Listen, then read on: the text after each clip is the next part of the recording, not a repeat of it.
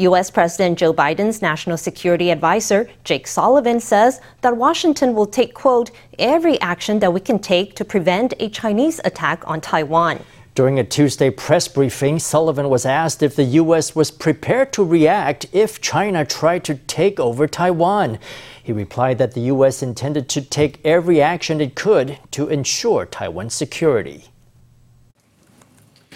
The United States is going to take every action that we can take from the point of view of both deterrence and diplomacy to make sure that the Taiwan scenario you just described never happens. In a warning to China, U.S. National Security Advisor Jake Sullivan stressed that every effort would be made to ensure Taiwan's security. And with respect to Taiwan, the sum total of the efforts we've undertaken over the course of the past 8 months in the Indo-Pacific have also all been geared towards avoiding any kind of scenario where China chooses to invade. Joining the U.S. in backing Taiwan was former Japanese Prime Minister Abe Shinzo. In an exclusive interview with Japan's Fuji Television, Abe brought up Japan's attack on Pearl Harbor 80 years ago.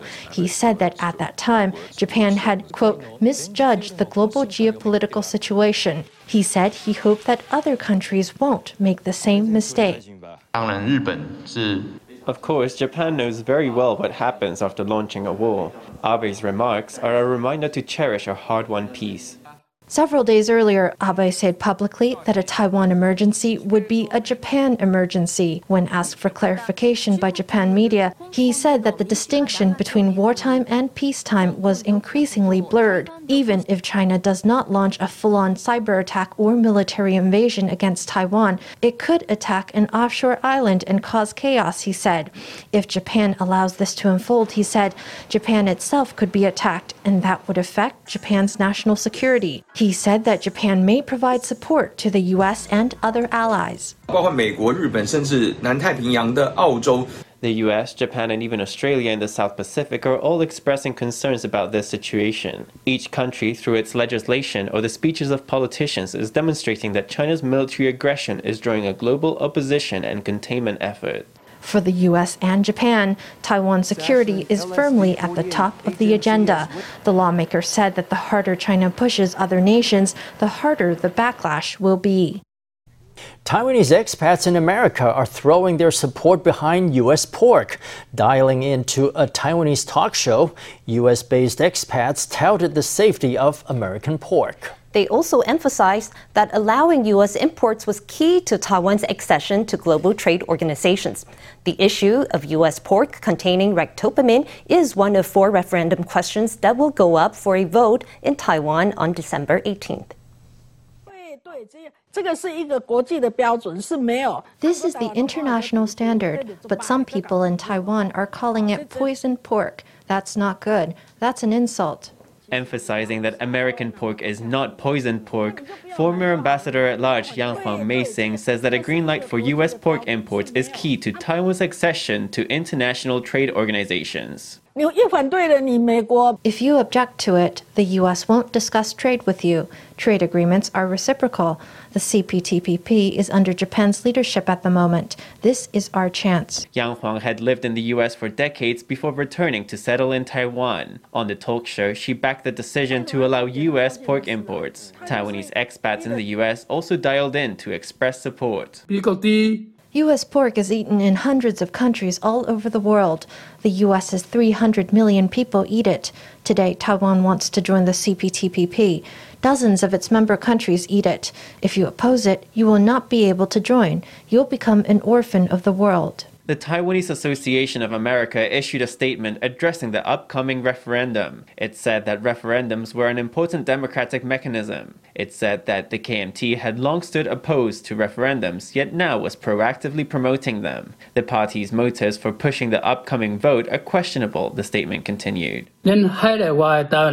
Taiwanese at home and abroad must work hard to oppose unreasonable referendums for the sake of their own future and the future of their children and grandchildren. The U.S. is Taiwan's second largest trade partner. There are quite a few people and companies in Taiwan that need to do business with America in order to feed their families. The U.S.'s perception of Taiwan can determine the future development of Taiwan-U.S. economic and trade relations. Voices from Taiwan and the U.S. spoke out in favor of U.S. pork imports. In Los Angeles, Taiwan expats held a press conference to make their stance known. Bringing out dishes including braised pork trotter and soy stewed pork, they called on Taiwan nationals to support U.S. imports and vote no in the upcoming referendum. New services will be added to Taiwan's train network ahead of the 4-in-1 referendum on December 18th. The Taiwan Railways Administration has announced 8 extra services from Friday, December 17th to Sunday, December 19th. The high-speed rail will add 8 trips on December 17th. Seat reservations will open this Friday. Turning now to Taipei Main Station, where walk-in COVID vaccinations are underway. The pop-up vaccine clinic is now in its 4th day, and the crowds are showing no signs of letting up. To meet the demand, the CECC has decided to keep the clinic open an extra 3 days until December 12th. In related news, the CECC is expanding its vaccination or testing policy, which previously applied only to personnel at 24 types of venues, including daycares and universities. It's now asking for priority groups to get vaccinated by next Friday or be subject to COVID testing every week. Completed forms are checked over by staff. There's a long line for COVID shots at Taipei Main Station, and even getting through ID screening requires a wait. It's already the 4th day of vaccinations here, and the station is now administering vaccines at 3 locations. Even so, the lobby is still packed with people. I had some spare time, so I was able to come out here. I can't book appointments that are in the evening or in the morning. I also can't read the Chinese on the booking system. My blood pressure has been more stable these past 2 days, so I thought I should hurry up and get a shot. I came here before 1. The end of the queue was all the way over there. At Taipei Main Station, Moderna is available to everyone without an appointment. To meet strong demand, the CECC deployed more medical staff to the station. It's also extended the vaccination period for 3 days to December 12th. Everyone in Taiwan is eligible for a shot, regardless of nationality. After the jab, they'll receive a 100 NT supermarket voucher.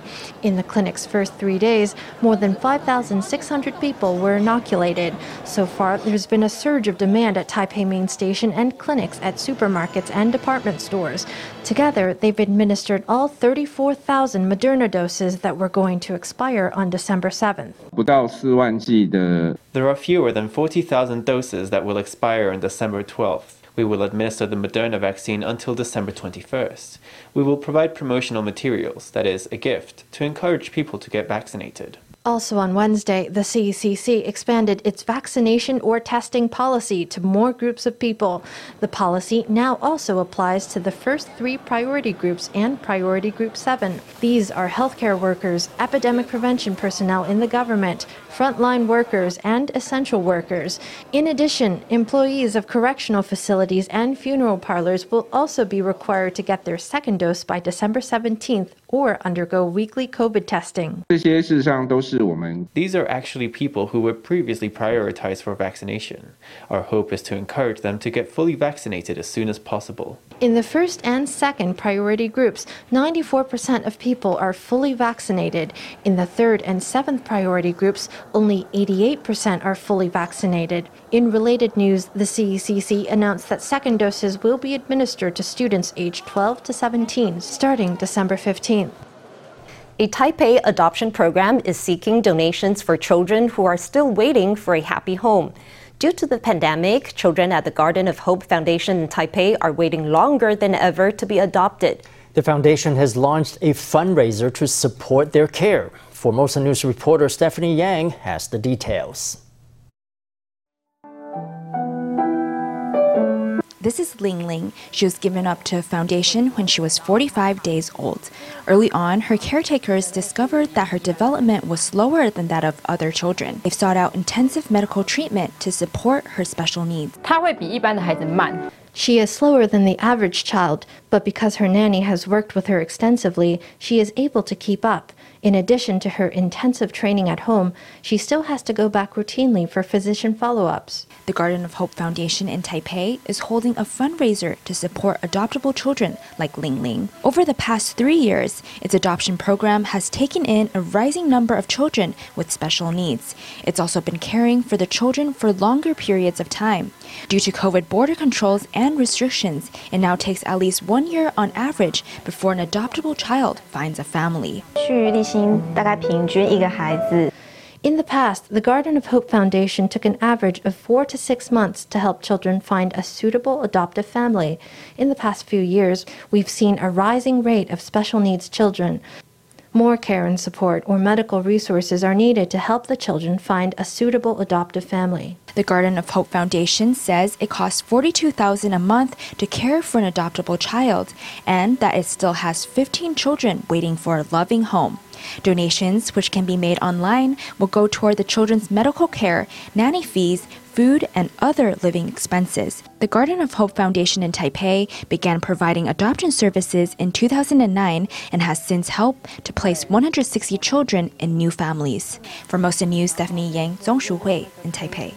Entry-level staff at state-owned enterprises could be in line for a raise. Taiwan's economics minister says she supports a 4% raise for entry-level staff and fresh recruits at government-owned companies. Let's hear from the minister. 确实我们这2天也去问这个人事总处的相关流程，那确实会要有一点时间，不过 We have indeed made inquiries over this issue, but the protocols at the Directorate General of Personnel Administration will take time. In my capacity as minister, I very much support a raise for entry-level employees. We can use 4% as a jumping-off point during this assessment. Staff at state-owned enterprises could also be getting a new childcare benefit. One measure being considered is paid time off for childcare every workday. This is modeled after a perk that Zhonghua Telecom will offer starting next year. Employees with children up to 3 years old can clock out early or late by 1 hour with no impact on their salary or performance assessments. The Taiwan Railways Administration gave a sneak peek of its new EMU 3000 Intercity Express on Wednesday. Passengers in Taidong were able to hop on the electric train and go on a short test ride. Taiwan has ordered 50 EMU 3000s from the Japanese conglomerate Hitachi. The first train delivered will enter service on December 29th, while another 4 will be ready for Spring Festival. With its sleek minimalist design in black and white, the EMU 3000 is the pinnacle of elegance. The train pulls slowly into the platform, which is full of passengers eager to hop on. Wearing flower crowns, they're happy as clams as they pose for photos with the new train. The TRA's new Intercity EMU 3000 offered its first trial service to the public on Wednesday. The train offers spacious and bright interiors with charging ports on every seat. Braille signage is up all over the train, which also has dedicated accessible spaces. First of all, it's very stable. The seats are spacious. It's not bad at all. It's squeaky clean. It doesn't sway as badly. This is the business class car. The seats are more comfy. Passengers heap high praise on the new train. One whips out a selfie stick to snap a shot. The EMU 3000 is a 12-car train with 538 seats. That's 40% more capacity than the Taroko Express and the Puyuma Express. The EMU 3000 takes about 15 minutes longer than the Puyuma Express to travel from Taipei to Taidong, but the tickets cost the same, 783 NT for standard and 1,145 NT for business class. The EMU 3000 will formally enter service on December 29th. As soon as I stepped in, I could tell that the seats would be very comfortable. I can't wait for the trains to bring joy to passengers on the East Coast. The first train in the first group has already cleared all the testing protocols and the paperwork has all been inspected and approved. Once other trains complete their tests, we'll add them to the circulation. We hope to have 5 by the Lunar New Year. Passengers gaze out the window to take in the stunning mountains, golden fields, and big blue skies of eastern Taiwan. In the future, the TRA plans to replace its old rolling stock with 50 EMU 3000s totaling 600 cars. The new trains will offer a more comfortable ride home to East Coast residents. 2 capybaras staged a brief escape from Taipei Zoo on Tuesday. The two of them, a mother and her daughter, had walked out of their enclosure, which was left open due to renovation work. They made it to a visitor's footpath before being stopped by staff. Using a giant board, zookeepers slowly guided the mother and daughter into a cage over 20 leisurely minutes. Let's hear from a spokesman. 想好位置，就把它慢慢引导到空中的走道上，就直接在那个地方就把它请到笼子里。 After we thought of a spot, we slowly guided them there. Then, on the viewing bridge, we coaxed them into a cage. The operation started at 1:05, and our guided tour was over in 20 minutes, and we were able to get them back. In related news, a baby penguin named Ameijiang made its public debut in Taipei Zoo on Wednesday. The 2-month-old chick is still covered in brown down feathers, which gives it the appearance of a kiwi fruit. Ameijiang is the first penguin born at Taipei Zoo in 7 years. Shoushan Zoo in Kaohsiung is over 40 years old. It had to go on hiatus during the COVID-19 pandemic, relying on live streaming to give fans a glimpse of the animals. But renovations are well underway while the zoo is closed. Zookeepers are adamant the zoo will reopen in April next year. In the meantime, they're enjoying the patter of very tiny feet. A newborn baby sloth lies in its mother's arm. The bundle of joy belly opens its eyes as it chews languidly on a bit of sweet potato leaf. Here in Kaohsiung, Shoushan Zoo is undergoing renovations as part of the New Zoo campaign. Since it closed its doors in May, it has welcomed its youngest denizen. This tiny little sloth was born in late October. At a month old, its sex was still undetermined. It's the second child of its mom, whose name is Baby. Baby is a very maternal sloth. The little sloth spends all day lying on its mom's tummy. The zoo's duty is to protect animals, but also to give its charges comfortable and spacious homes. Kaohsiung Deputy Mayor Charles Lin was at the zoo to inspect the renovations. The latest news is that the zoo plans to focus on becoming a top destination for parents and children. There's a skywalk that's more than 830 meters long. It's about 2.4 meters wide. You can go up on it, even pushing a buggy. All the works are well ahead of schedule. It will definitely completely reopen in September next year. A partial reopening will begin in April. Early bird tickets will be available from April onward. But while the zoo has been shut for the pandemic, its four-legged inhabitants have never stopped being adorable. Ali the elephant cools off with a spurt of water. Then he sidles up to his human as if looking for a pet. The zoo has been live streaming through the pandemic, and the stream attracted more than 2,000 views in its first 2 hours. Although Kaohsiung residents can't head to the zoo right now, they can still keep up with the animals online. And hopefully by this time next year, you can pay the creatures an in-person visit once more. A 17-year-old from Pingdong has become the youngest ever recipient of the National Bada 8 Virtues Award. Huang Chunyou received the award for his voluntary work filling potholes in the road. He follows in the footsteps of his father, who has also won the prize.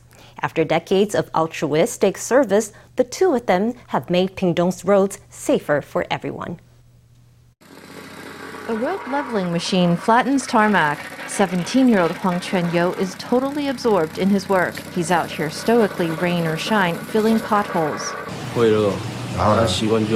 It does get hot. You just get used to it. Then it's not tough. You just have to keep going. His father, Huang Zhencai, has been resurfacing dodgy roads out of his own pocket for decades. Huang Sr. began the project before Chunyou's mother was even on the scene. Chunyou has helped out since 2nd grade, when his dad would get him up early on Sunday mornings to help with the materials. Now he can lift bags of cement and drive the road leveler. Working on the road is father and son bonding time. The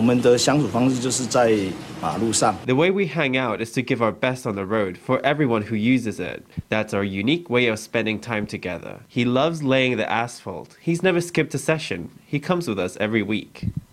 I feel happy filling in the holes in the road. Sunday is the day of rest, but for this pair, it's a chance to protect other road users' safety, with countless holes filled in over the years. Last year, the father won a National Bada 8 Virtues Award. This year, it's his son's turn. He's the first youth to receive the ethical gong. 做功德啦. Let's all come together to do public service. Let's all gather our students and everyone who cares about society involved. We'll only have a happy and peaceful society with a virtuous circle. Chen Yo plans to donate his prize money to a fund for rural students from low-income families to help them buy school uniforms. His heartfelt love of service is the greatest reward his dad could hope for. A new Festival of Lights has lit up the scenic area of Lishan and Guguan for the first time. This Christmas, Taiwan's highest Christmas trees sit on the ridge between Taichung and Nantou, and in valleys all around. Artistic light shows make a winter wonderland of the countryside. High up on the mountain ridge, two 28-meter-tall cedars tower over Lishan Guest House. These are the most elevated Christmas trees in Taiwan. Their blinking colored lights are an unforgettable sight. I've been here so many times, and Lishan is really so beautiful this time. There's a giant Christmas tree. It's even more impressive than the one at Taipei 101. I want everyone to come up to our Lishan. This is the inaugural Festival of Lights at Guguan and Lishan. The festive atmosphere extends across Lishan Observation Deck, Maple Valley, the 1956 Flower Garden, and Koyat Sakura Affinity Hill parking area, where a sea of twinkling lights greet visitors. It's hard to pick the best photo spot. We came from Hualien. We've been coming 20 years. This is the first time it's like this. It's so exciting. Guguan Hot Springs Park has also been decked out in 10,000 LED lights and romantic designs to the delight of tourists.